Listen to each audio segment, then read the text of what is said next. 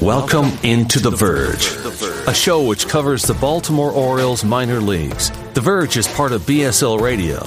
Baltimore Sports and Life is dedicated to analysis and discussion on the Orioles, Baltimore Ravens, and the University of Maryland. The site has a team of writers providing coverage of those teams and houses live streaming content weekly.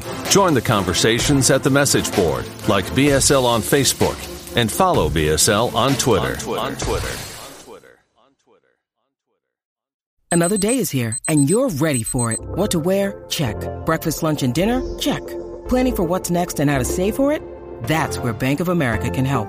For your financial to-dos, Bank of America has experts ready to help get you closer to your goals. Get started at one of our local financial centers or 24/7 in our mobile banking app. Find a location near you at bankofamerica.com/talktous. What would you like the power to do? Mobile banking requires downloading the app and is only available for select devices. Message and data rates may apply. Bank of America N.A., member FDIC. Welcome to On the Verge. This is Zach Spedden, joined as always by Bob Fillon and Nick Stevens. And on tonight's episode, we've got a lot of big news to get to, including several promotions that were announced in the minor leagues on Monday, headlined by Colton Cowser and Joey Ortiz making the jump from AA Bowie to AAA Norfolk. But there are some other big ones in there as well that we'll get to in just a moment. In addition, we're also going to take a look at the Florida Complex League and Dominican Summer League seasons, now that both of them are in the books, talk about the influx of talent that has hit the Delmarva Shorebirds roster in recent weeks, and we'll wrap up the show with a look at a possible contract extension for Adley Rutschman on the heels of the Seattle Mariners agreeing to a large extension with their prized young player, Julio Rodriguez. That's all coming up on tonight's show, but first we want to shout out new members of our Patreon community, and I will turn that over to Bob. Yeah, so I don't know why, but all of a sudden we got a big rush of patrons the last couple days here, and thank you for those who have signed up. First up was Alex Clark, John Pfaff, Harrison Witt, Seth Dawson, and Jordan Myers. Thanks for joining up. We really appreciate the support, and I hope you find it worthwhile. I would say a well-placed tweet. Might have had something to do with that, Nick. I mean, we got some people in that Patreon group who know some things, so yeah. It's a good time. Yep. You want some insight before everyone else knows? Maybe it's an idea to sign up and get into that WhatsApp group. I don't know. Just saying. Well, we'll get into that news because we've kind of been alluding to it on our Twitter feed at BSL on the Verge now for close to 24 hours, and that was Colton Cowser and Joey Ortiz making the jump from AA Bowie to AAA Norfolk. That is not all that happened, though, however, as Daryl Hernandez will go from Aberdeen to Bowie after an excellent run between the two A-ball levels this year. And despite being just over a dozen games into his professional career, Judd Fabian is making the jump from Delmarva to Aberdeen after a phenomenal run with the Shorebirds. And we've got some Grayson Rodriguez injury comeback news, as Rodriguez is slated to make a rehab start for the Ironbirds this week. Will be his first time on the mound in an organized game since he hurt his lat back in the beginning of June. We're going to start here, though, with Cowser and Ortiz, and I think that for both players, this is really a well-earned promotion. Cowser, since he got to Bowie earlier this summer, has torn the cover off the ball, hitting .341 with an OPS of over 1,000 in 224 plate appearances.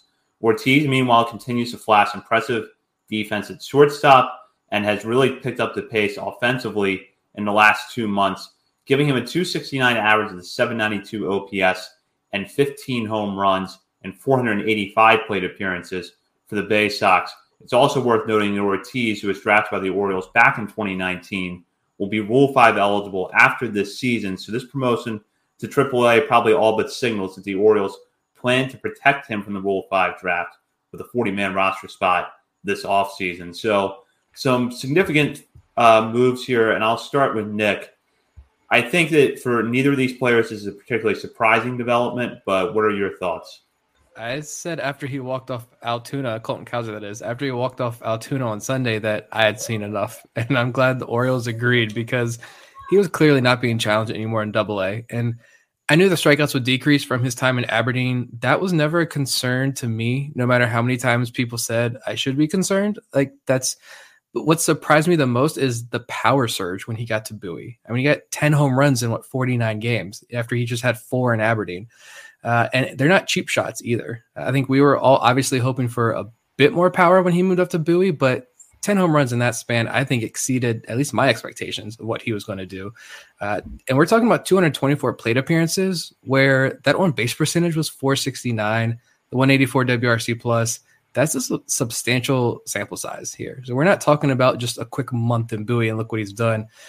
This is a good amount here. And I think now he's going to get a full month at AAA to close out the year, put himself into a pretty prime position in 2023. And I think my only question with Cowser at this point now is like, do we think he continues to follow the Kyle Stowers path and maybe as an Arizona Fall League candidate, like play across 3 levels, get substantial amount of time in at AAA, close out the year, go out to the Arizona Fall League, face some of the best pitching prospects in all of baseball, start next year in AAA for, a couple of weeks, and then he's called up fairly early on in 2023. Like, I wouldn't hate giving him that additional challenge, but with Joey Ortiz, like, I'm just happy for the guy, to be honest. Like, he was slapped with this all glove, no bat stigma early on in his career and worked his butt off to become the hitter that he is. And now I think the word elite gets thrown around, loosely, and myself included, but he is truly an elite defender, in my opinion. And I think just like Cowser, he's exceeded expectations. Like, I wasn't concerned a month or two in the year when he wasn't hitting that well, but as the season kept progressing and he continues to not hit very well, I was thinking, all right, is he ever going to be able to come back from this? And turns out he put in back-to-back months of over 1,000 OPS, and he hit 11 home runs in those 2 months. He had 9 career home runs up to that point. He more than doubled his career home run total in 2 months. So my only concern now with Ortiz is, we're fans. It's why we do this podcast, why we do the show. We have our favorites in this system. We don't hide that. And Joey Ortiz has become one of my favorites. And so now I'm just thinking, like, all right, sure, he's in this position now to get added to the 40-man roster, but do the Orioles think he has a home somewhere on this Major League roster, or is he a pretty easy trade candidate in the offseason? That's the only thing now that I'm looking forward to. But, yeah, fantastic job by both of these guys. Yeah, I'll go back to Cowser first. I think that game-winning home run was like 108 off the bat, 440 feet to dead center field, something like that. And, yeah, who knew he would have that kind of power potential? I guess the Orioles did when they drafted him. But if you look at the difference between when he was in high A to when he got up to double A, it doesn't really look like there's much. His walk rate's basically identical. It's 16.2 in high A, 16.1 at double A. Dropped his strikeout rate by 3%. Obviously spiked his power. WRC plus is 60 points higher. But what I noticed was that he's using the whole field a lot more. In high A, he was pulling the ball a lot, and his percentages were pretty evenly spread out once he moved up to double A, and he stopped hitting the ball on the ground as much. He hit it.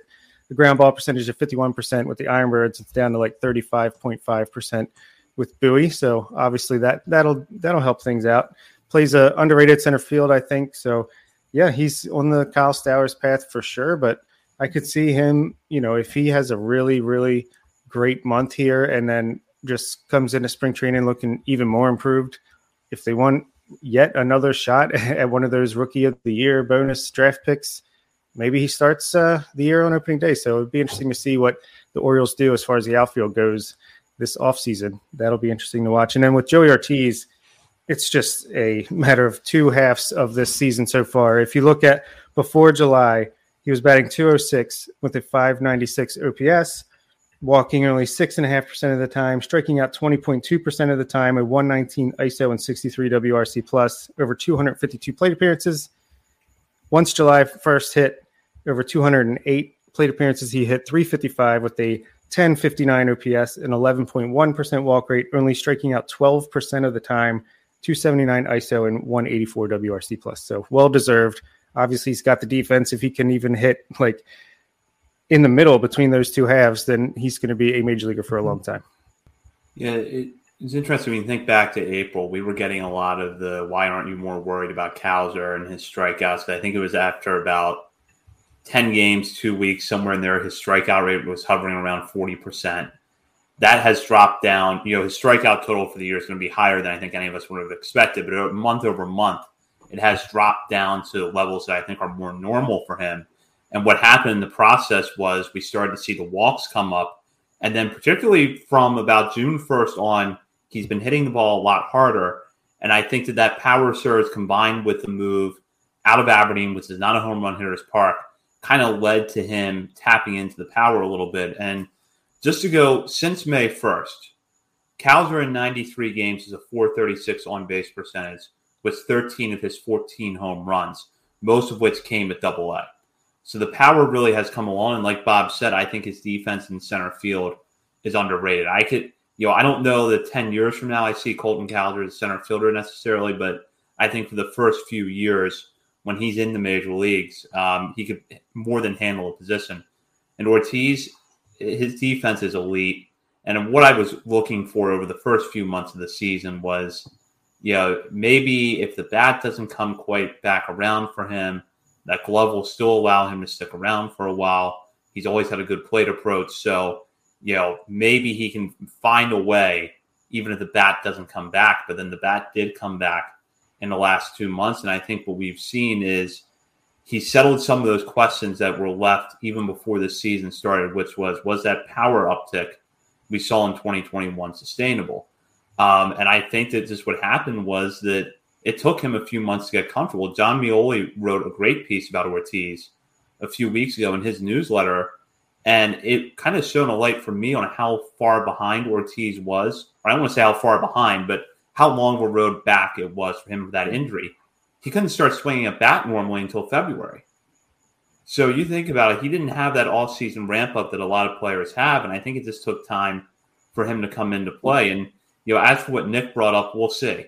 I think if the Orioles, do make a move this offseason and trade from some of their minor league depth, the middle infield would be an obvious place to start. And some teams would probably love Ortiz. But at the same time, you could probably put Ortiz at AAA next year, let him play every day for the first few months. You have a nice double play combination in him and Connor Norby. And then when you have that good problem, you figure it out then. Yeah, I'm about that. I'm about, let's not rush to trade these guys if we don't have to. But, obviously, if you got to do what you got to do if you're Mike Elias and the team's ready to contend. But I don't see any reason why Ortiz, like you said, couldn't start the first half all in AAA. And then, if there's an injury comes up or if he has a great start and there's a guy they want to go acquire, maybe he's even more desirable then. So plenty of options. No need to rush any of these things. And the depth is so big and coming up so fast that, you don't have to make a rash decision here. And Jeff Ponce over at Baseball America, actually, he put out an article today that I'm probably going to quote a few times tonight, but it was just a list of a bunch of prospects who basically to target in fantasy baseball, right? But it was just a bunch of Orioles on this list, including Cowser, and he mentioned the strikeout rate. The strikeout rate has dropped since June 1st, a 24% strikeout rate to a 15.3% walk rate, and made a note about the defensive value. He says Cowser's combination of elite swing decisions, blossoming impact, and defensive value could see him turn into another young major league regular for the Orioles. So clearly, it's good defense there. And that's being noticed. The swing decisions, we've seen that. Like that's from the jump. I mentioned when we first got to watch him last year in Delmarva that his patience at the plate was just different. We talk about that with some guys, but you could just tell like he sees the ball so well and he knows that strike zone. I thought better than anyone I had watched last year, anyone in the system, to be totally honest. And he's really showing that this year. And the strikeout rate, did jump in the beginning, but he was settling in. He had some issues, and he's been overcoming those issues, all part of the player development process. Can you imagine a day when the top three in the Orioles lineup are Colton Cowser, Gunnar Henderson, Adley Rutschman? Some pretty decent swing decisions and patience at the plate there at the top of a lineup. But one thing I noticed when I was going through Cowser's Fangraphs page today is I was going through 2-week increments and just looking at, he didn't slump at all. I think he was over 1,000 OPS pretty much in every single 2-week stretch, except for one. He was around 800. So he was very, very consistent to be that good for that long. Definitely well-deserved promotion. Can you also highlight just look at the game logs since he went 0 for 4 with 4 strikeouts and told the ref to go get a new job. He really didn't say that, but put the umpire in his place, which I fully support doing. He went on a whole nother tear since that game like 2 weeks ago. So yeah, I feel like Colton Cowser is not a guy that you make mad because he's just going to take it on the ball. And we saw Sunday what happens when all of that gets unleashed on a baseball. It's a thing of beauty. we've got a lot of time in the next few months to have this discussion, but I did want to kind of throw it out there now just to see what your initial thoughts are. Cowser's now at AAA. He'll have about a month. As Nick mentioned, maybe he does get some Arizona Fall League time. Could you see a scenario where Cowser is on the opening day roster next year and the Orioles have not just one, but perhaps 4 opportunities to pick up that Rookie of the Year draft pick with him, Gunnar Henderson, Grayson Rodriguez, and DL Hall? And maybe Jordan Westburg? Yeah, and Jordan Westburg too. So there's possibly 5. I could see a scenario where it happens. I would say it's a long shot. I mean, that would take like an incredible end to the season and just even more vast improvement going into next year and showing it off in spring training. And it would take a trade to happen to free up the space to do that. But I don't think that's out of the possibilities. I think he could handle it. I think Fangraph's Steamer page had, or is it Steamer? I don't know, whatever their little thing is, it says what a player would do at the major leagues right now. Had Cowser at a 110 WRC plus predicted for the rest of the season if he was in the majors right now. So yeah, I think he could hold his own. I don't think it's likely, but I think it is a possibility. Yeah, it'll be interesting to see how many, if we see an influx of rookies on opening day rosters next year as more teams try to shoot for that draft pick. But yeah, it's going to be interesting to find out. But yeah, I think I agree with Bob that it definitely is a long shot, but that's why I mentioned the Arizona Fall League. Like, what if he does play well in AAA and then he goes to the Arizona Fall League and gets challenged and has a tremendous Fall League experience? You know, it's not completely out of the question. Odds are extremely low, but it's something fun to think about over the offseason. Yeah, exactly. Low odds, and a lot of it would probably depend on things beyond his control. I don't see it happening if the Orioles keep their current crop of outfield/DH options around going into next year. But if there is a trade and you seemingly have an open spot in the outfield going into camp next year, I would have to think Cowser's name is going to be in the mix. But a lot of time left before we see how that works out. We'll go down to Darell Hernaiz now, who goes all the way from Delmarva to Bowie in what has been one of the more impressive seasons that any Orioles minor leaguer has had. Hernaiz, who turned 21 earlier this month, had the kind of season at Delmarva last year that I think in most organizations would have earned him a promotion to high A. But with the Orioles' stacked middle infield depth, not leaving a ton of opportunities for everyday at-bats, he went back to Delmarva and showed improved power and was a better hitter overall. And after 32 games there, made the jump to Aberdeen, where he managed to be even better, batting .305 and .832 OPS, 5 homers in 60 games, all the while stealing 22 bases in 25 attempts, bringing his total in the season to 31 and 34 attempts. He rounds it out with 11 homers, 54 RBIs, and an .840 OPS between the two A-ball levels. And he will now be a starting infielder in Double-A over the final month of the season. It's just 21 years old. And this is a player who coming into this year that I think the three of us liked, but we still didn't know entirely what to make of. He still seemed young, raw. The walk rate in Delmarva last year had been really low. So there were some question marks with him, but he has made tremendous strides this season. Yeah.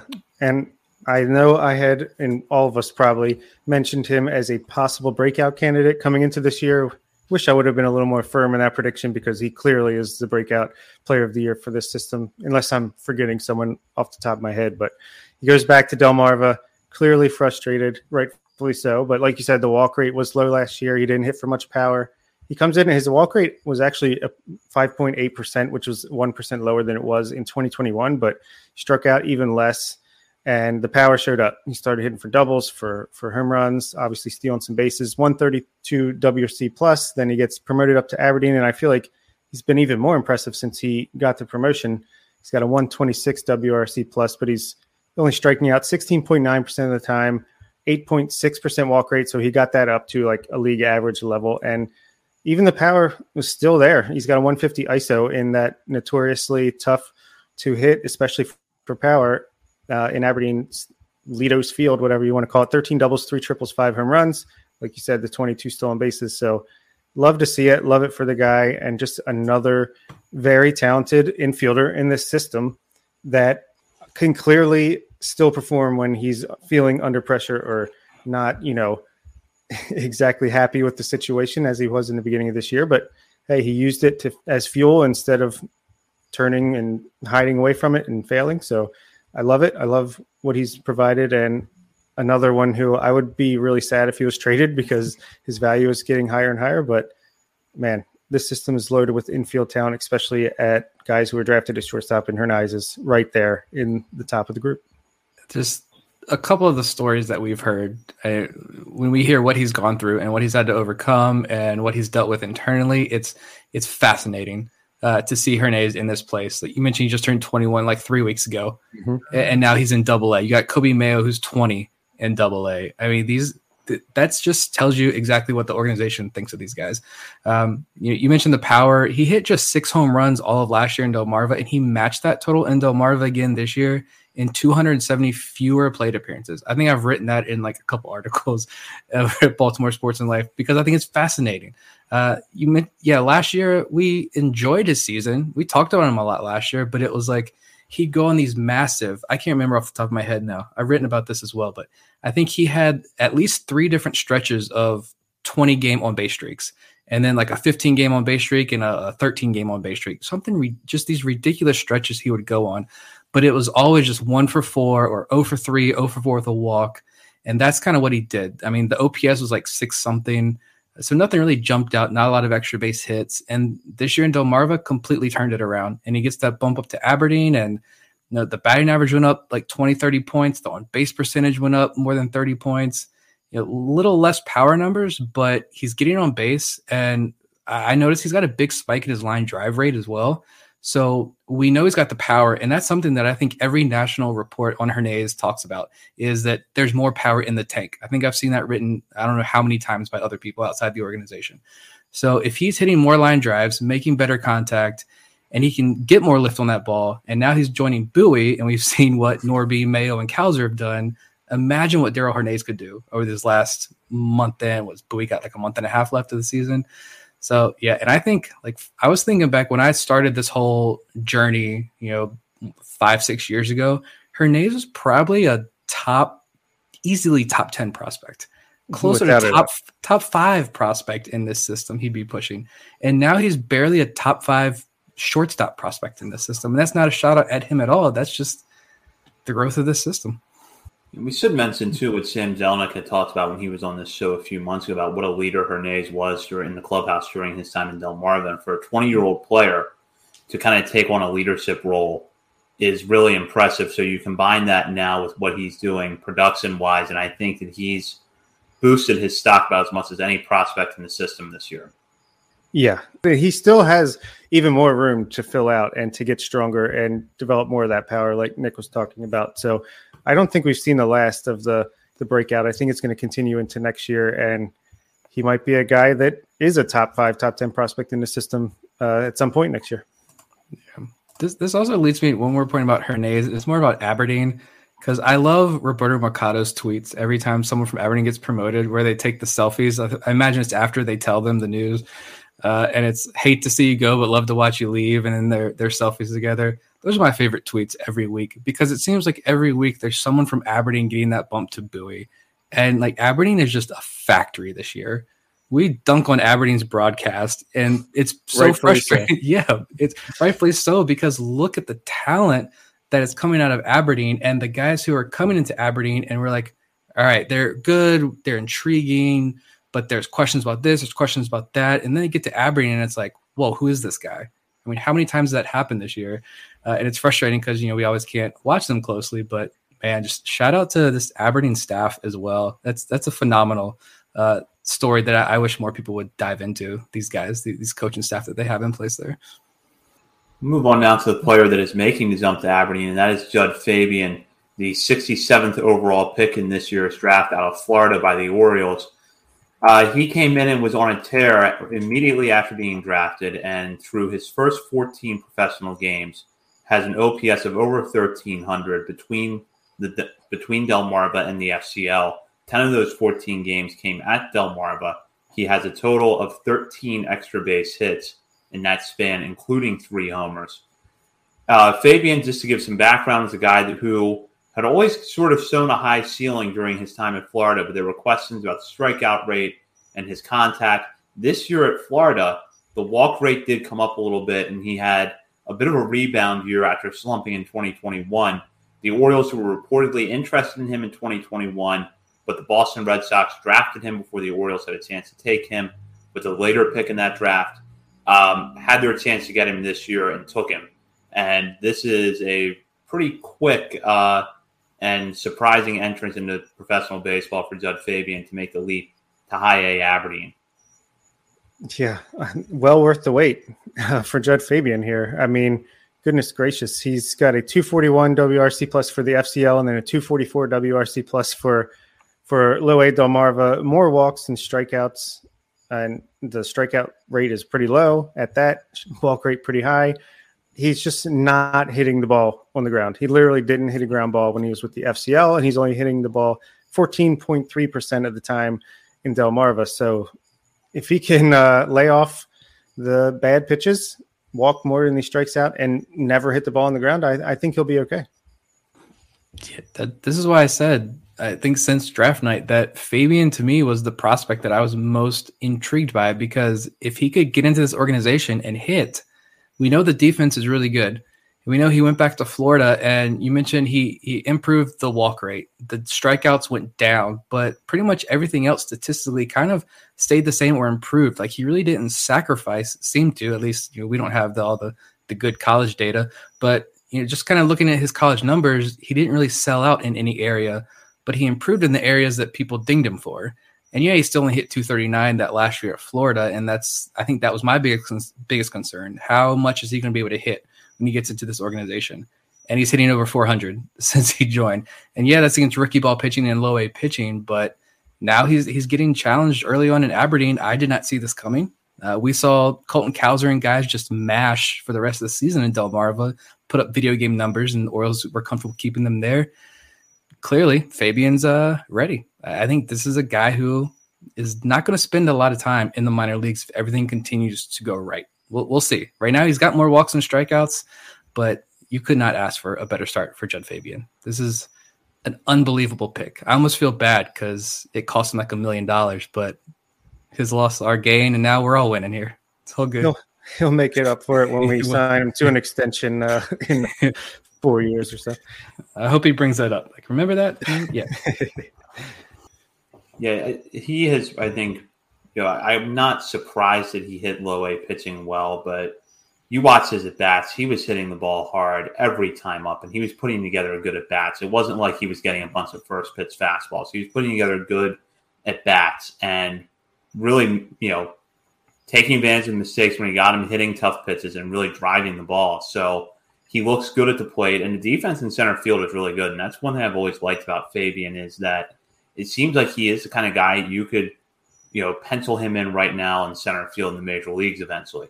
It's just a matter of how the bat is going to play at the higher levels. I think he's always going to hit for power, but will the improvements he's shown with the walk rate going back to the start of this season at Florida continue to show themselves, and will he be able to further cut back on the strikeouts, hit for average a little bit more? Those are the things you have to watch, but getting to high A at this early in his career is a big achievement, and he'll have a few weeks of regular season ball left, plus the playoffs. So opportunities for him to have extended at-bats before the season ends. Yeah, I didn't think about that. Aberdeen is qualified for the championship series, so he gets a few more games as well. And this kid just mashes. I would not be shocked if the Aberdeen effect does not affect him, to be completely honest. I want to see that, because if he starts hitting home runs immediately down in Aberdeen, I'm going to get even more excited, which is going to be hard to do after watching him these first couple of weeks. Yeah, I'm going to the Ironbirds game on Wednesday, taking the kids. I wish it was Thursday with Grayson starting, as I'm sure we'll talk about. But yeah, I'm going to get to see Jud and our friend Freddie Ben Cosme. I got Luis Valdez. It's going to be fun. It's going to be different than when I went earlier in the season, but all just as much fun, just the same. And Fabian's kind of like comparable to Joey Ortiz in that he can just rely on that his defense is so good that it's almost a high enough floor that he should at least make it to AAA, and a guy that could step in with if needed as an injury replacement or something like that. But if he's going to hit, then just makes the value all that much more. We'll talk about Grayson Rodriguez for a moment. He, as I mentioned at the top of the show, working his way back from a lat injury that seemingly came right before he was going to be promoted to the major leagues. We've kind of speculated before about whether that outing where he got hurt was supposed to be his last at AAA level. We'll probably never know, but now Rodriguez is on the road back. He's slated to make a rehab appearance in Aberdeen on Thursday night.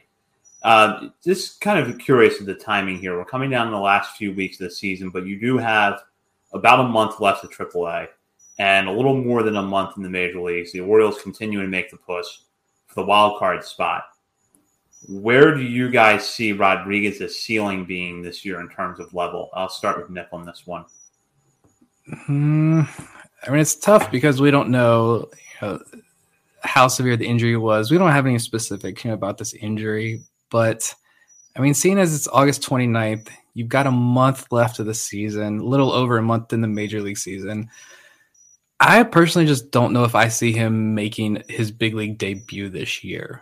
Like, unless he hits Aberdeen and then he gets an outing in Bowie and then maybe one outing in Norfolk, he probably does that route. And I haven't looked at the schedules to see if, like, it's home, and that would, like we were doing earlier with somebody in that situation. But if that's the case, like, maybe I could see that. And if he's feeling good, but I don't know, that just scares me. I just think, like, why not just slow play it in Aberdeen, slow play it in Bowie for a start, and then get a couple more outings in Norfolk. They run through the end of September, and then you can immediately send him to the Arizona Fall League as well, where he can get more innings. I would be much more comfortable with that, to be honest. How much really is he going to give you in the major leagues this year? Like, do you really want to, if this team is like there, like we're in the final week of the season and it is 1 game, 2 games are separating the Orioles from a playoff spot, I could see the urge and why a lot of people, I'm sure many Orioles fans would be clamoring for Grayson Rodriguez to be in that situation, even if it's in a bullpen role. But like Vivek's comment there, I agree with that 100%. Like, you got to look forward to 2023. This is a guy who can be 100% healthy and ready to go on the opening day roster, maybe even pitching opening day next year. I don't want to risk that. That's how I'm viewing this. Are we going to get a tweet from Mercado on Friday? A picture of Grayson. Hate to see you leave. Love to watch you go, or whatever. He's on his way from his rehab. But yeah, I think I'm in agreement with you. And I think you can let him get back to where he's comfortable making starts for Norfolk again. And then you can just keep one eye on the season where, hey, if he's looking healthy and dominant and, it's the last week or two of the season and you're really right there knocking on the door, you could use him either in the bullpen or in the rotation at the major league level. But I don't necessarily think it's going to happen unless it's like a very unique set of circumstances where you need his skills and he's looking like he's more than healthy and ready to do it. But yeah, I'm in complete agreement, but I'm just glad he's healthy, and I would think he's a shoo-in for the Arizona Fall League at this point because they're going to want to get his innings ramped up a little bit heading into 2023. Yeah, I agree with you guys. I think a lot of things would have to fall into place for him to make the major leagues because I just checked. Nathan Ruiz had reported on Monday before we started recording this show that it wasn't clear how Rodriguez was going to be used in his first start in terms of his pitch count or his innings limit.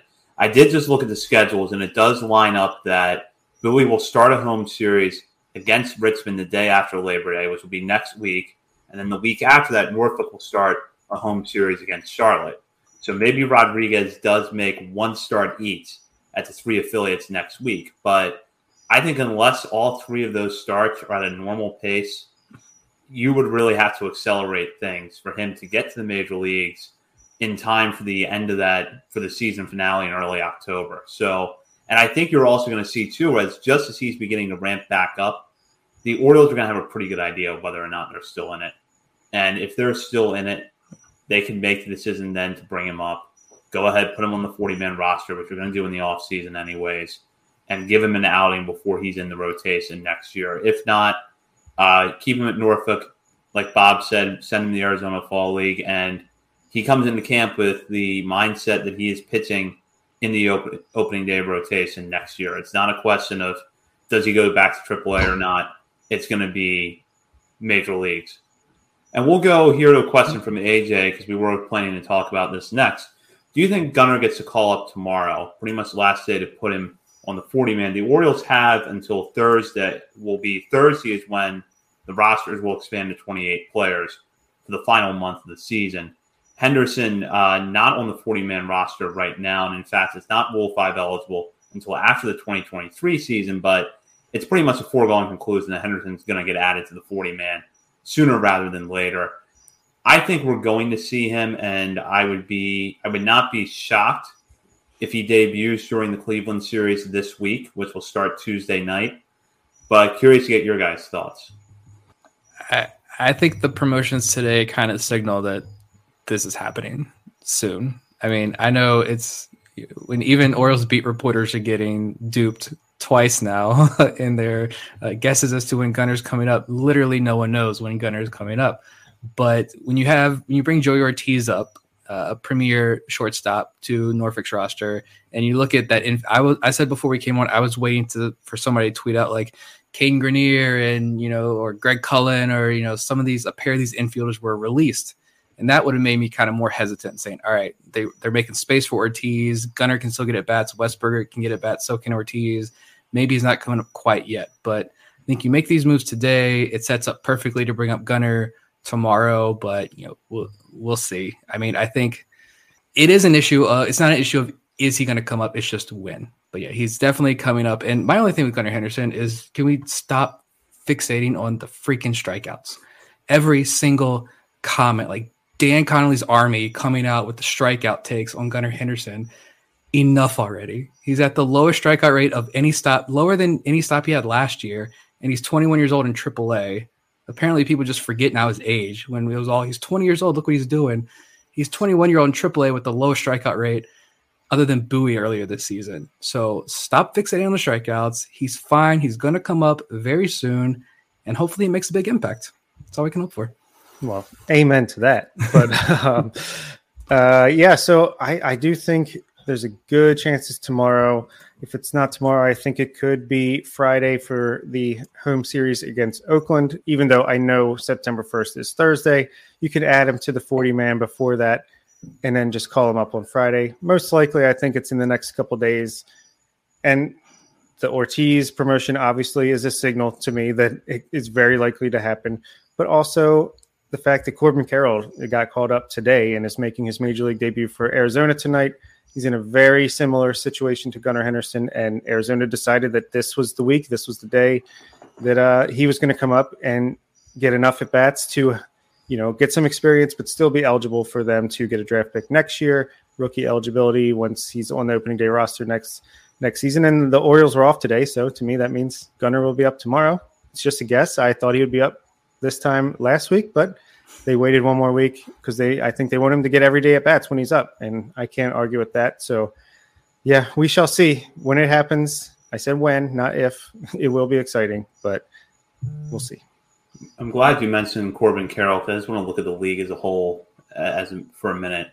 This is the first year under the new collective bargaining agreement where a lot of these rules about rookie of the year voting and draft pick compensation are coming into play. Basically, team could gain a draft pick if a player is on their roster for a full season. I believe it's finished his first or second in Rookie of the Year voting. So.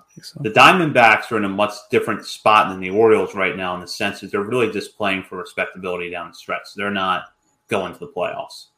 But Corbin Carroll is a very similar prospect to Gunnar Henderson. They're frequently cited as either the first or second best in the game. And he would be a front runner for National League Rookie of the Year next year when the predictions start coming out. So do you think that this is just going to be the trend in baseball going forward where top prospects, rather than maybe not debuting until the following spring, do get that tune-up in September with the idea of being on the opening day roster the following year so teams can gain draft picks, especially because the draft doesn't offer the guarantees it used to now that you have the draft lottery in place? Yeah, I mean, you did see more higher-rated prospects begin the year on the opening day rosters this season, and I think it's pretty well known that Adley was looking to be one as well before his injury. At that point, they decided, we might as well just let him ease into it and get him up as soon as possible while, I don't know, maybe they wanted to, just in case he doesn't finish in the top 2 of the rookie of the year, we can get next year out of him. But I mean, maybe it hurts guys that like Gunnar could have been up in late July, early August, but it's like, hey, if we just wait a little bit longer, we can get him up and still have him eligible next year. But also it could help guys that otherwise, like Wander Franco, wouldn't be up till late the next season or early-ish the next season. But hey, let's get him up, let's get him a taste, and they'll still be eligible for it. Yeah, it's complicated, but I don't know. I think I like this situation better than the previous situation. I wish they could have just found a way to completely remove all the games around this situation. But yeah, I don't know. Yeah, it is still a game and we don't have to agree with it. I don't think many people do agree with it, but the rules are in place and GMs and teams are going to take advantage of those rules the best they can. And so that's why Gunnar's not up right now, right? It's because, yes, he can help this team. Speaking of that Jeff Ponce article earlier today, he's like, Gunnar is days away from a call-up and could really potentially make an immediate impact in this playoff race. And I kind of think the same. He's not going to come out firing every single night. We know rookies are going to struggle. He's going to take his lumps, but his explosiveness and his potential to impact the game on any night, I think could have a major impact down the race. But you bring him up too early, then what if he is playing well? And what if this team is right there and then you're forced to bench him because you want to hold onto that eligibility? Teams are not going to want to deal with that. So if you wait a couple more days, now you're entering this phase where we know he can get 4 at-bats every game. We know we're going to give him 1 day off, maybe 2 days off a week, just standard, and we can get away with that. But if you would have to bench him that last week when you've got to beat this team and win this game and he's hitting 350 and just homered in back-to-back games, the outrage would be unbelievable, and rightfully so. Yeah, and actually I do think the rule is now, I think it was going to be if you were first place in Rookie of the Year, you got a amateur draft pick, and if you were second or third, you would get an extra international draft pick. But since they didn't agree to an international draft, I'm not sure what happens to those other two. But yeah, it's so complicated. Move on now to recapping quickly the FCL and Dominican Summer League seasons for the Orioles farm system. There were 2 teams in the Dominican Summer League this year. DSL Orioles Orange, who finished 26-34, while DSL Orioles Black finished the season 23-34.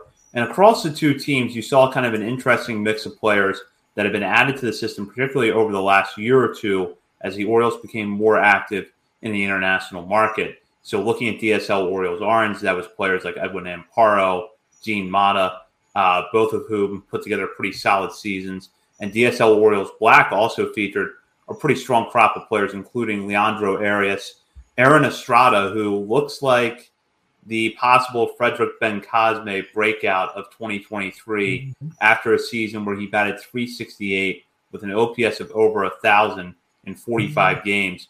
Young switch hitter, 17 years old. We have seen video of him. He's actually one of the few players we've had video of the Dominican Summer League, and it looks like he's got a pretty nice stroke at the plate, especially from the left side. Braylon Tavera, the prize acquisition in the Orioles International Free Agent class this past year, .411 on-base percentage as a 17-year-old. So this is kind of an interesting mix of players here. We know that a lot of them are far away from the major leagues if they ever get there, but I will start with DSL. And Bob, what stood out to you down there this season? A lot, kind of. I think this was the most successful international season since, we got back into that market. Just a lot of guys that even if their numbers aren't overwhelming, you can see clear signs of just talent. Like Tavera, he only batted .243 with the 730 OPS, but like you said, he walked 36 times, had it on base over 400. Leandro Arias only had a .650 OPS, but he walked a bunch, stole 10 bases, showed flashes. Aaron Estrada, the breakout. Edwin Amparo ended so strong that, man, if the season would have kept going, he might have, got his numbers up to a pretty decent place. Raylan Ramos, I barely knew his name coming into the season. Obviously, we talked about him a little bit on our show with Kobe Perez, but he batted .288 with the 769 OPS. And Christian Benavidez came out of nowhere, batted 295 with the 786 OPS. Gene Mata was great down the stretch. Alfredo Velasquez, a name to watch. Ellis Cuevas, Luis de la Cruz. So offensively, I feel like there was a bunch of guys where, maybe not the top of the market international like dollars that were like the headlines around January or February, but it's a bunch of guys that are worth keeping an eye on. They had good walk rates, good strikeout rates. So that's really what I'm looking at when it comes to offensive players in the DSL, is the walk and strikeout rates, and maybe a little bit if they have some early developing power. Thomas Sosa, a guy we were high on, didn't have the best season, 201 batting average with 596 OPS, but he's still very young, obviously, and has plenty of room to grow. And the pitching was like, there's like a list of 15, 20 guys that had great numbers. Obviously, don't know what to make of it exactly, but guys that like Jose Ramirez struck out 73 batters in 52 innings. Luis De Leon struck out 45 and 28. A bunch of those guys that just clearly have good stuff. Don't know if they'll be able to harness it, but that's what next year is going to be about.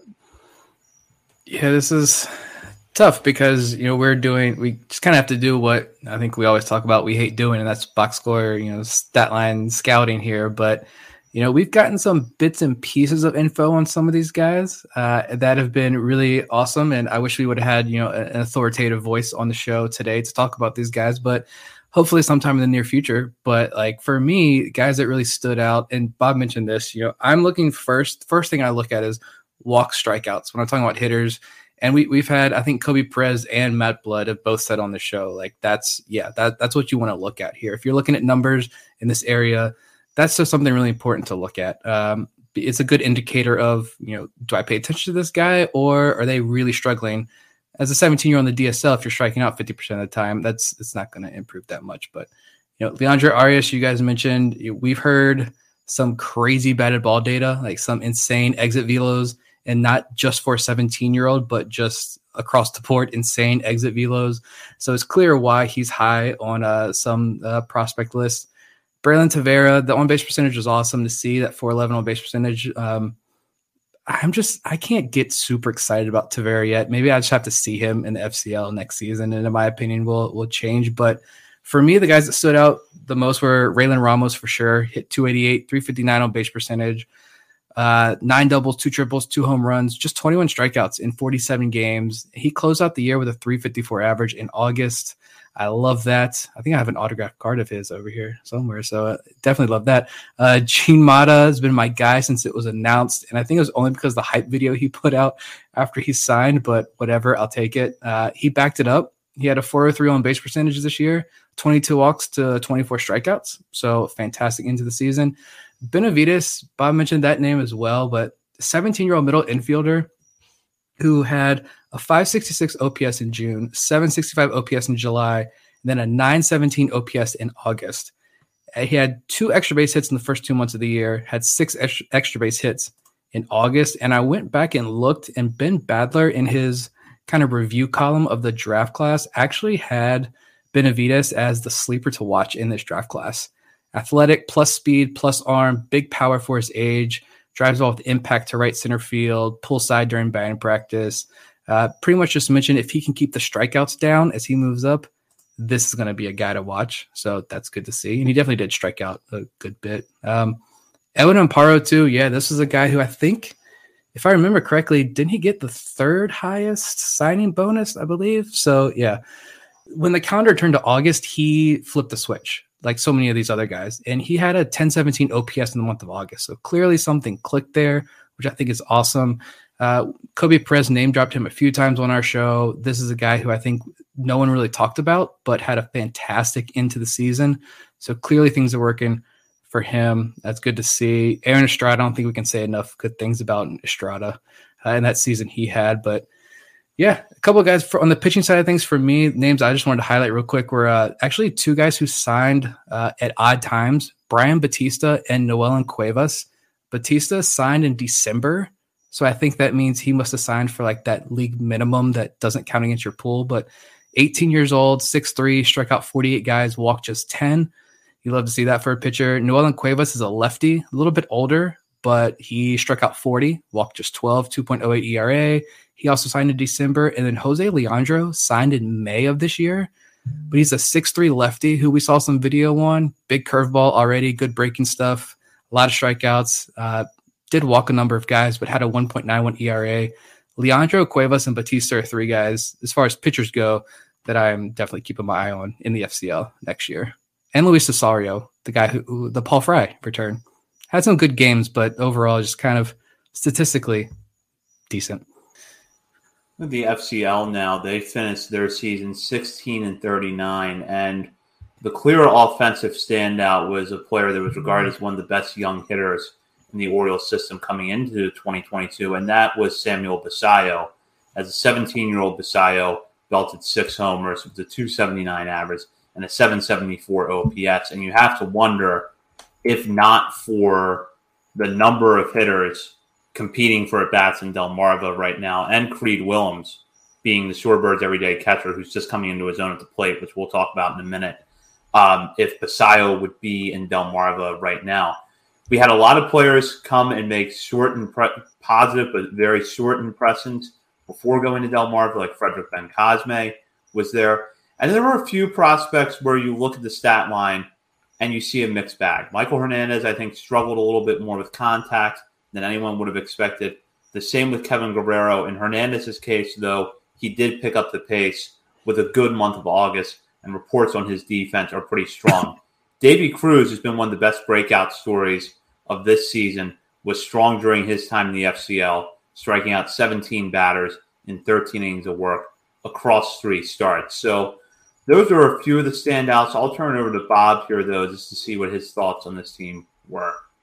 It was really disappointing on the pitching front for me. A couple guys that I was with David Cruz, I was excited for him, and he proved to be, worth getting excited about. But a couple other guys who I was excited to see this year, Cesar Alvarez and Anthony Murillo. Alvarez only pitched 4 innings, didn't give up a run, struck out 5, didn't walk anyone, but obviously some kind of injury. Luis Ortiz didn't pitch at all. He had some kind of injury. And Anthony Murillo, he only got in 1 1/3 innings and didn't pitch great, obviously super short sample size, but unfortunate that those arms didn't get a ton of time in, and there weren't really any other breakthrough arms. But the bats, there was definitely some interesting stuff. Like you mentioned, Samuel Basallo, just a freak of nature and a guy who just continues to impress me more and more the more I see of him.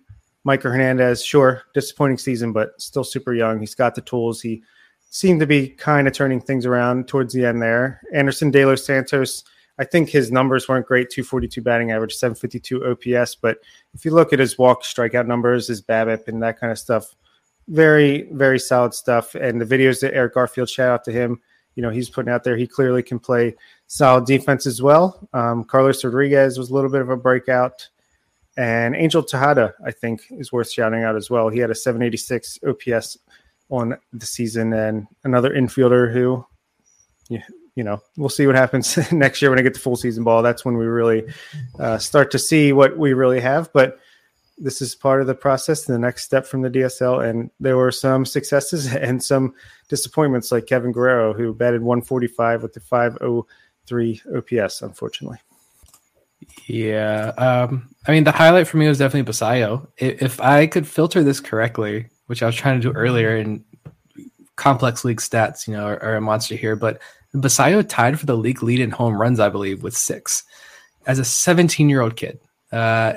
So he's flexing home run power as a high school junior in pro ball. I think that's huge.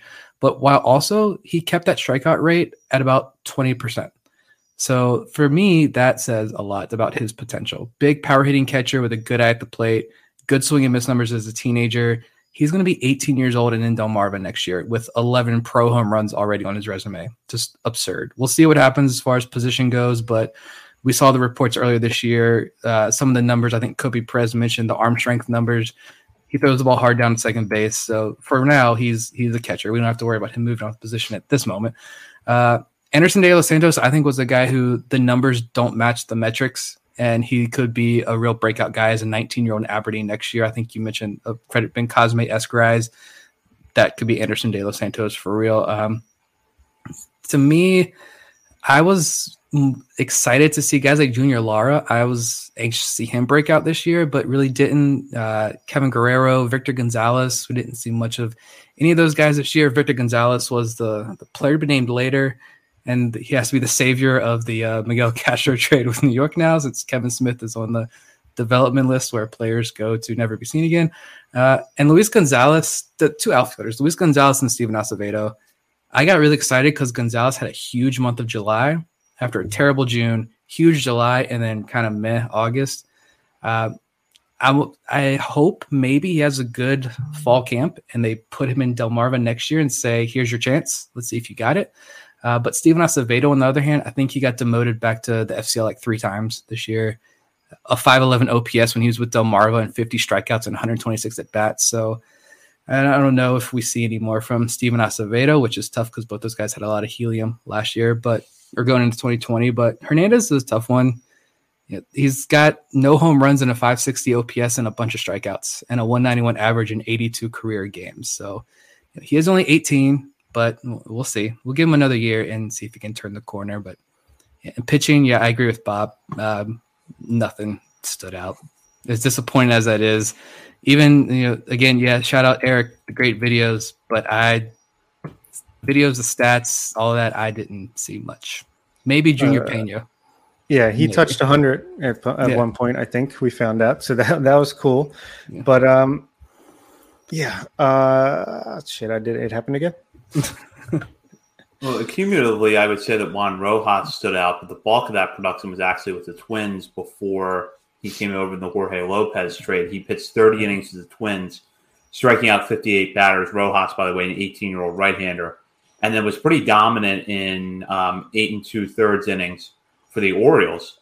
Didn't allow a run, struck out 12 batters, walked 5 though. But he was solid. But you're talking about someone who's not going to turn 19 until January, probably going to be developing that strict reliever profile. So we'll see where things go from him. Before we wrap up with the short season talk and head to Delmarva, anything else either one of you want to add? Yeah, speaking of Frederick Bencosme, I guess because it happened in the middle of the week, last week, he got promoted to Aberdeen. I don't know if we mentioned that on the show, but and then he went 2 for 5 with a triple in his first game, and he's had 9 at-bats, hasn't struck out once. So we'll see if he solves that puzzle that is the Aberdeen hitting situation. Congrats to him. I think he's legit. And it's fun to see so many other people get excited about Bencosme. Like, why is he not a top 30 prospect yet? All this stuff. It's like, well, that's good. That's a good problem we have. How do we fit Frederick Bencosme into this top 30 list? I'm going to try. It's happening. This guy's legitimate bat-to-ball skills. And the power has started to flash more, I think, as the season has gone along, which is a really good thing. Delmarva was, of course, where Bencosme burst on the scene, and now the Shorebirds have several players who are making positive first impressions after coming out of the system in the 2022 draft. Before today's show, this is actually today's announcement. This was actually where we planned to talk about Judd Fabian a little bit, but he got promoted, so it gives us an opportunity to focus on some other guys.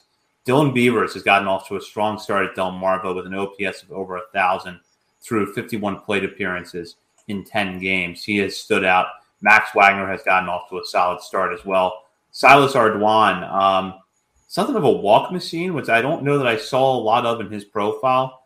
He's only hitting 208 right now through 30 plate appearances, but he has managed to walk 4 times, giving him a 333 on base percentage. Jackson Holiday, of course, is now in Delmarva after making the jump there last week, and so far he is 2 for 13 in 3 games as the Shorebirds, so kind of a small sample size at this point. But with some of the names I just mentioned, it's clear that this is a much different Shorebirds team than we saw for much of this year, which was a lot of young players the Orioles had signed as international free agents, making their stateside debuts or their full season debuts. Now you have players that have come out of the draft, in a lot of cases from high-level Division I programs, getting a tune-up over the final weeks of the season. And I'll start with Nick here. It does feel like that you're watching a completely different Shorebirds team than the one you would have even seen 3 weeks ago. Yeah, this is the must-watch game, I feel like, most nights. But we said this last year, I think, as well at this time. But these guys are aggressive, and I think in a really good way. Like, you see the potential with Dylan Beavers. He's making a lot of fantastic contact so far. More singles and doubles, but he's coming up with the clutch hits. I don't think he's trying to do too much. Very, like, Colton Cowser-esque at bats, I think, from what we saw when he was in Delmarva. I think it might take him a little while for that power to come through, but when that organization can unlock the power, I think you see, again, a Colton Cowser-esque rise for Beavers next year. I actually really enjoyed watching Adam Crampton. I think I mentioned him as like a guy who I fall for those, defensive Wizards guys, but he just shoots the ball the other way consistently, which I love to see that. And Jackson Holiday, like you see it. You see it. Now we finally get to watch him play. I think he didn't play Sunday, so Saturday. I want to say he came up with the bases loaded or there were guys on. He was in a game-winning situation there, and he hit a ball. I thought he just fouled it off. And again, I'm watching on MILB TV. I'm not at the stadium, but I thought he had just fouled it off, and I was like, oh, all right, next pitch. No, this thing fell like 10 feet short of a game-winning walk-off home run. And like, how? There's no way that ball just traveled almost 400 feet, but it did. It's just easy power from this kid. I love the swing, but Max Wagner just gets beamed every chance he gets. I'm scared for him, but he's patient, not striking out a whole lot. That's the thing. These guys are showing the same thing the draft class showed last year. Strikeouts are low, walks are high. They're getting on base, and they're hitting the ball hard. And so we'll see next year. This gets me excited again for next year to see. All right, it's Aberdeen again when these guys all move up together. Yeah, I guess Max Wagner is this year's Hudson Haskin or Brett Cumberland, the guy who's going to get on base any way he can. And I like that. Hopefully it doesn't lead to too many injuries. But the Holiday swing is just so easy, and the ball just explodes off the bat. You love to see it. We talked about Judd Fabian, Dylan Beavers. Yeah, it's been great. But the guy who's been surprising to me is Carter Young. Obviously, we signed him to an over slot deal for $1.3 some million, and it's small sample, but he's got a 346 batting average, 832 OPS with 3 doubles in a walk so far with Delmarva. I thought, especially coming off the injury with Vanderbilt and the bad season he had, I thought maybe, it would take some time before the Orioles could work with him and get his offensive numbers back up. But he was even 4 for 14 with the walk in the FCL. So he's off to a good start. We'll see if it can last. And I like Douglas Hodo. He's got 5 walks, 2 stolen bases so far. Adam Retzbach, he's got 6 walks. All these guys, they clearly like guys that can take a walk. And I think I'm going to have to take a walk after this podcast, considering how many times I forgot what I was going to say. Talking about the Shorebirds lineup of late, it wouldn't be complete if we only limited this discussing the 2022 draft picks, because we've had a couple of players emerge as breakouts this month. Creed Willems, who has known the Shorebirds for most of the season, delivering by far his best month offensively for the Shorebirds. So he's trying to put a strong finish together to the end of this season. Reed Trimble, meanwhile, a player that we were not sure we were going to see this year after a shoulder surgery over the offseason, has been with Delmarva since about the middle to end of last month, and offensively has picked up the pace, hit 2 home runs. And if you watch his at-bats, he's putting together quality at-bats. He's hitting the ball hard. And the power was one of the things we were wondering about Trimble coming out of Southern Miss. Would it translate? And while we don't have enough of a sample size yet to know if it's going to at professional levels, you can see that some of the improvements he's making down the stretch here with the Shorebirds are allowing him to tap into that power a little more. I go back to Creed because I mentioned him the other day at the end of an episode, and 837 OPS this month. And that walk-off blast he had the other night was beautiful. Probably his best swing of the season. And it came just minutes after I saw people talking, trashing him online, and which makes it even better. He's a 19-year-old kid who is commanded this pitching staff with turnover, probably a language barrier as well. We've mentioned this before with Creed. He's catching as well. It's the hardest position there is to adjust to, and he's learning, and he's developing, and he's growing, and we're seeing that. And, Adley has had high praise for him. Drew Rama's come on the show and had high praise for him. And I'm not comparing Adley to Creed at all in terms of prospect status, but the leadership attributes that we highlighted so often when Adley was coming through the system, I see that in Creed. The way he interacts with his pitchers, he's taking cues from Adley. You see that on the field. So shout out to Creed Willems to end the season on a high note. Reed Trimble, it's still the same thing. Just stay healthy, just get these at-bats. I just want to see him in that batter's box for the rest of the year. I honestly did not think that we would see Trimble at all this year. So this is just a pleasant surprise. This is all a bonus for me. The power's coming through, decent eye at the plate. Look at Joey Ortiz and how long it took him to come back from surgery. Reed Trimble had shoulder surgery. So let him settle in. And he's if you want to pick at something, he's not hitting lefties. I think I noticed that. He's hitting like under 100 or something ridiculous against lefties. But, he's going to finish the year in Delmarva and get more work at fall camp, likely start next year at Aberdeen. And we finally get a full healthy year of Reed Trimble, and we see what we finally got in him. But it's good to see him come on strong at the end of the year. The thing with Creed for me is, yeah, he's bigger, he's out of shape, whatever. I mean, the fact that they let him skip the FCL this year, they put him in Delmarva, and they never demoted him back to the FCL despite his struggles. That says a lot to me that the organization knows that he can handle the adversity that he's going through in this learning experience of a year, and he's going to be all the better for it next year. So it really annoys me, all the comments that people make about him, but we'll see how he comes out next year and looks. And what was I going to say? Yeah, I like what I've seen from Reed Trimble. I think the power, I'm not worried about the power with the shoulder injury. I mean, we'll see next year when that comes in, but he's just putting good swings as the season has gone on. He's got more comfortable. Obviously, he had a great game when he was like 3 for 4 with the walk one game last week, and then he was 1 for 3 with the walk on Sunday. So he's getting in the swing of things, and unfortunately, the season is ending in about 2 weeks. But we'll see if he goes to the AFL. I don't know if they're going to think that he's ready enough for that level of competition, but I like what I've seen from him lately. And unfortunately, Anthony Servideo, what's going on with that guy? Struggling even in the FCL when that season ended, and he didn't get the bump up when it did. So unfortunate. Development list? Yeah, that's the biggest disappointment because he was fun to watch on defense last year in Delmarva. We know the walk numbers were, I think I called him the walk god numerous times. It was sports hernia and then a groin injury at the end of the year again. So maybe that's what's keeping him out, the continued issues with the groin injury. But this is a full year pretty much that he's lost after missing 2020, limited 2021. I mean, I don't know. It's looking tough for Anthony Servideo. Yeah, it is. We'll move on, though, and talk about a big story that happened in baseball this week and whether we could see something for the Orioles on the horizon. Julio Rodriguez, one of the leading contenders alongside Adley Rutschman for American League Rookie of the Year, agreed to a massive contract extension that could run well into the next decade with the Mariners. It's a very complex deal, and I don't have 45 minutes to get into every intricacy of it. So I'll just give you some of the simple details.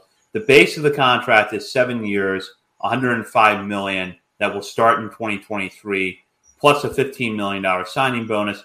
After that, though, the Mariners could pick up club options based on where Rodriguez's performance in AL Award, MVP award voting, how that goes out over the next few years.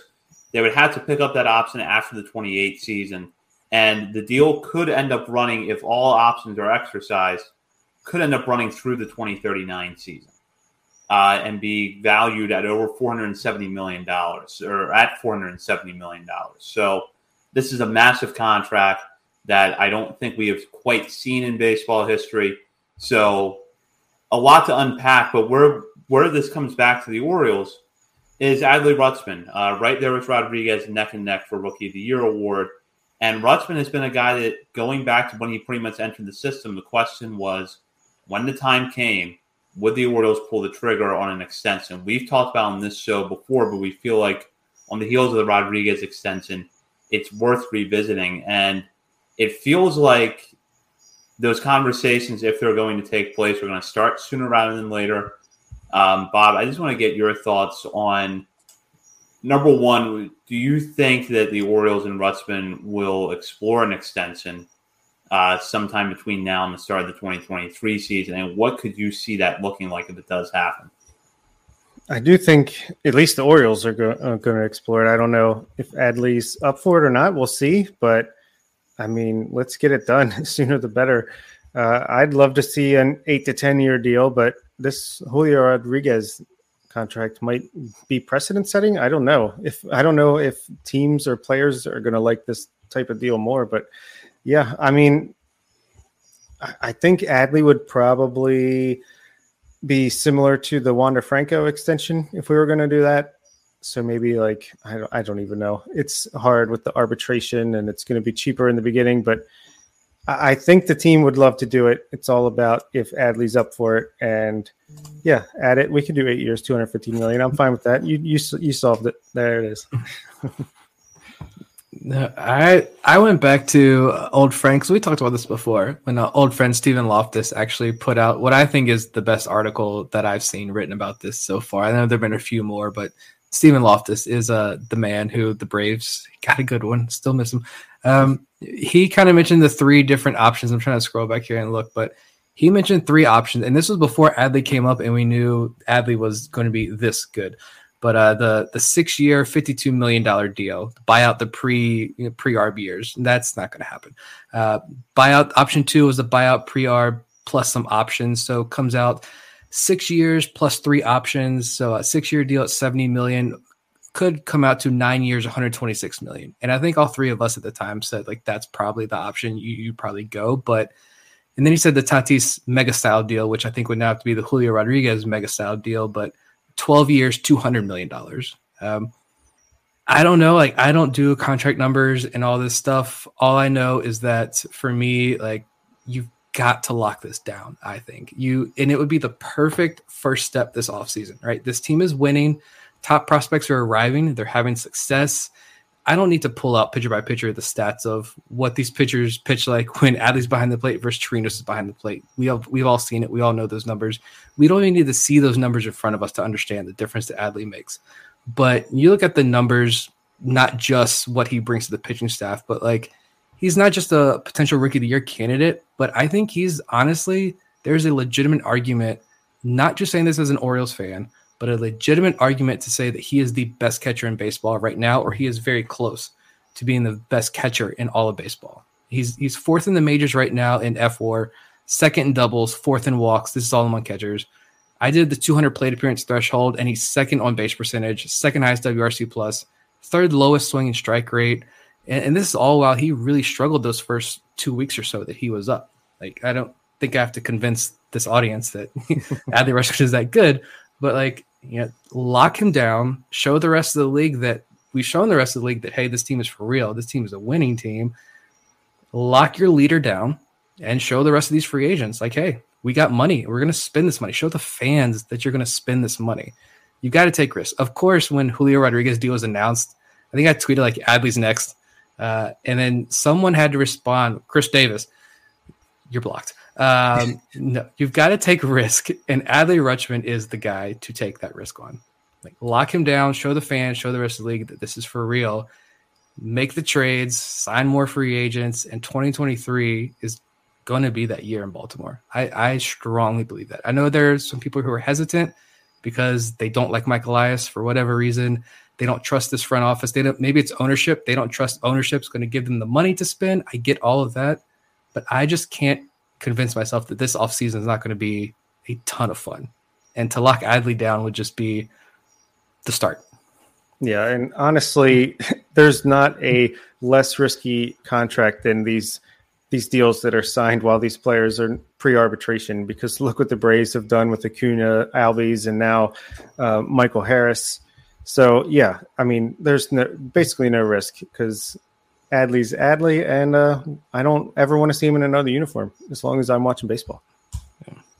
Yeah, I think that the Orioles have to do something. The Rodriguez contract might not be a perfect comparison in terms of the amount of years it's going to run. Adley is 3 years older. He plays a more volatile position. So there are some different risk factors involved in Rutschman's case. But I revisited Stephen's piece that was written at Baltimore Sports and Life over the offseason, and I think that I would still lean towards something that looks similar to the second scenario that Stephen outlined. Maybe it's more of an 8 to 10 year deal, probably higher annual salary than what Stephen had in there. And maybe the Rodriguez contract in some way ties in where, Rutschman could win American League MVP in the next 3 years. It seems like a very realistic possibility. Maybe there's a bonus or, a player-friendly option that automatically kicks in if Rutschman does win the award or he finishes runner-up. There's probably a lot of ways that Rutzman's representatives could be creative about it that I'm not thinking of right now. But I think you have to start somewhere, and I think the Rutzman extension is the best place to do that. And I think what you have to consider is that even teams that don't spend a lot of money still find a way to lock players up. The Rays did it with Wander Franco. They did it with Evan Longoria back in the day. The Guardians did it with Jose Ramirez. That was one that I didn't see coming, but they signed him, and I think that was the right move. The Oakland A's are notorious for extending players. Of course, they trade them later on, but they will extend players early in their careers. So I think before you want to go out and try to get a big free agent in, or you want to trade for a guy that maybe has a year or two left on his contract and convince him to sign an extension in Baltimore, you got to invest in your core. And I think investing in Adley Rutzman is a significant way to do that. So if I'm the Orioles, if they haven't started those talks already, I would be starting them as soon as possible and hope to have an extension in place by the time the 2023 season starts and know exactly what the next 6 to 8 years are going to look like. And you can start to plan to build around Rutzman for what should be a really special prime of his career. I mean, honestly, I might even consider the same for Gunnar Henderson at this point, even though I know it's Scott Boras is his agent, so probably not likely, but explore it with him. The pitching, Grayson, I think you can wait a little bit just because it's so volatile between injuries and stuff, but I would try to lock even Cowser in the next year or two. Like, let's get some of these guys that we think could be like staples to this team, lock them in so that they know, hey, we're in this together for the next X amount of years and let's do it. Yeah, I mean, even the Pirates gave Ke'Bryan Hayes $70 million. Like, we can give Adley Rutschman a contract if the Pirates of all teams can give Hayes a contract. But, yeah, I just think you look at the wall and the impact that's had. Just the overall rise of this team this year. If you can go out into free agency and say, yeah, this is our guy who's behind the plate and he's locked down for the next 8 to 10 to 12 years. Even just 8 years. He's locked down for the next 8 years. This is the ballpark you're pitching at now. These are the guys who are coming through the system. You can't tell me that pitchers aren't going to want to come to Baltimore to pitch. I mean, this is the beginning, and you've got to lock this down in the beginning, because if you let Rutschman go, I feel like between the Machado deal, Lamar Jackson issue going on right now, take that shot at Ravens fans while I can. I'm not a Ravens fan, so I'm just going to take that shot. I feel like Orioles fans and Baltimore area fans are, we're scarred, but don't make this mistake with Adley Rutschman. That's all I got to say. And regarding the ownership aspect of this, which I know is complicated because we don't have the same assurances that John Angelos is going to run things the way Peter Angelos did. And on almost every single issue, we hope that John Angelos is not run the team the same way Peter Angelos did. But with Peter Angelos, there actually was a line of contract extensions before players hit free agency. Brian Roberts got one that didn't really work out, but it was a popular move at the time. Mike Messina got one, unfortunately didn't end his career in Baltimore. Same can be said for Adam Jones and Nick Markakis, but there is a precedence in Baltimore for these kinds of extensions and for the most part having them work out under Angelos. So I don't really see any reason to believe that there is going to be hesitancy from ownership unless there are things that are much different now that haven't become clear to us yet. I mean, we got this deal. Who was that deal? Was it not Fanatics? Whoever this deal is now. Use your Fanatics, your sports book money that's coming in. Let's reinvest that into a little catcher behind the plate. Exactly. The money is there. And this is a perfect way as well. You raise the payroll. Michael Elias said, we're going to be raising the payroll, right? Or something along those lines. You don't even necessarily have to. I've seen some people say this as well. You don't necessarily have to go out and throw a ton of money in free agency. Just lock your guys down. That payroll is going to climb, and the rest will take care of itself. It's just do it. We're sponsored by Nike now. And I'll just throw this out there before we move on from this. I'd rather have the Orioles extend some key players and go out and give Trey Turner Marcus Simeon's contract. So, again, topic for another episode altogether. We'll wrap up now with our usual final segment, which is our players outside the top 30 and some of the things they've done lately, whether it's been a good game, a good week. Maybe it's just something interesting we're noticing with their performance trends.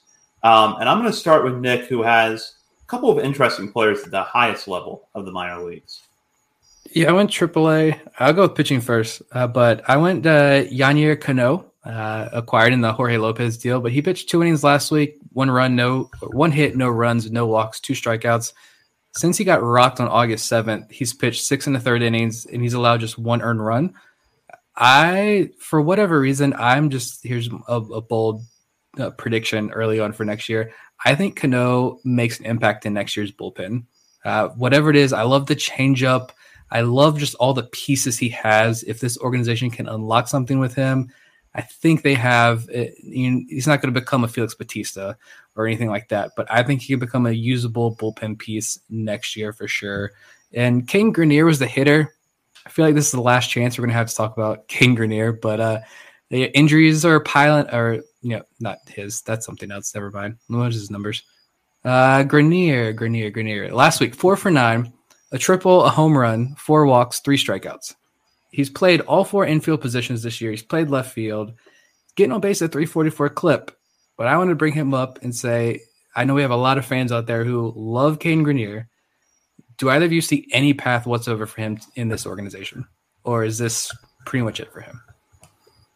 Maybe he'll catch on somewhere else.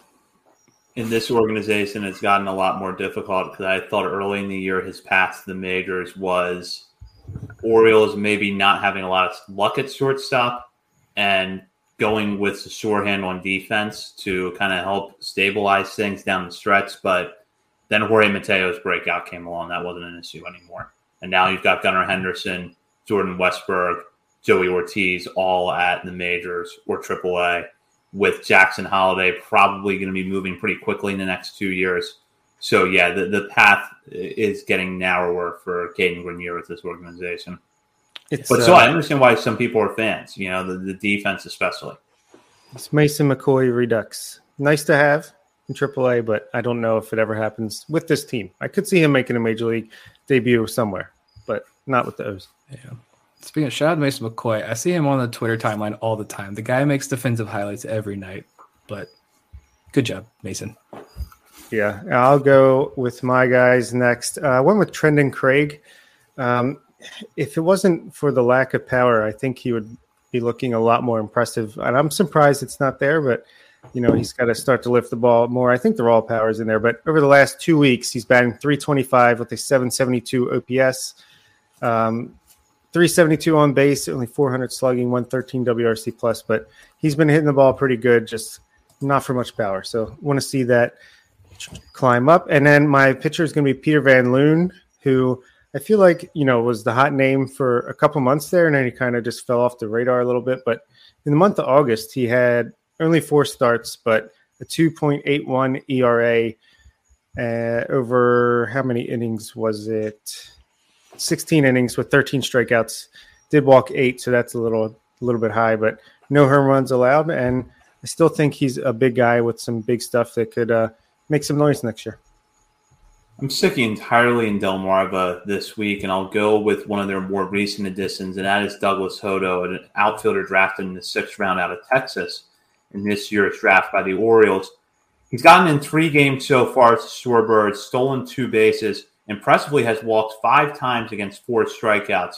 And while he's only 2 for 10 in that span, with Judd Fabian getting promoted, that's another opportunity for him to probably get everyday at-bats somewhere in the Shorebirds outfield for the rest of the season. So with more consistent playing time, I'm intrigued to see what he does. And the reports on his defense out of Texas are very positive, and those are backed by a lot of highlight reel catches that you can find online.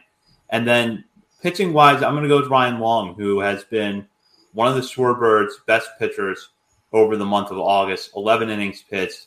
He has yet to allow a run, while allowing just 5 hits with 17 strikeouts against 1 walk. Long has kind of been a stabilizing force for the Shorebirds this year. 67 innings, 71 strikeouts, a 2.82 ERA. So it's good to see him finishing the year on a high note, and hopefully he's able to work his way in the conversation for Aberdeen's rotation next year. Long, by the way, a 17th rounder out of last year's draft out of Sonoma College, and is making his full season debut this year.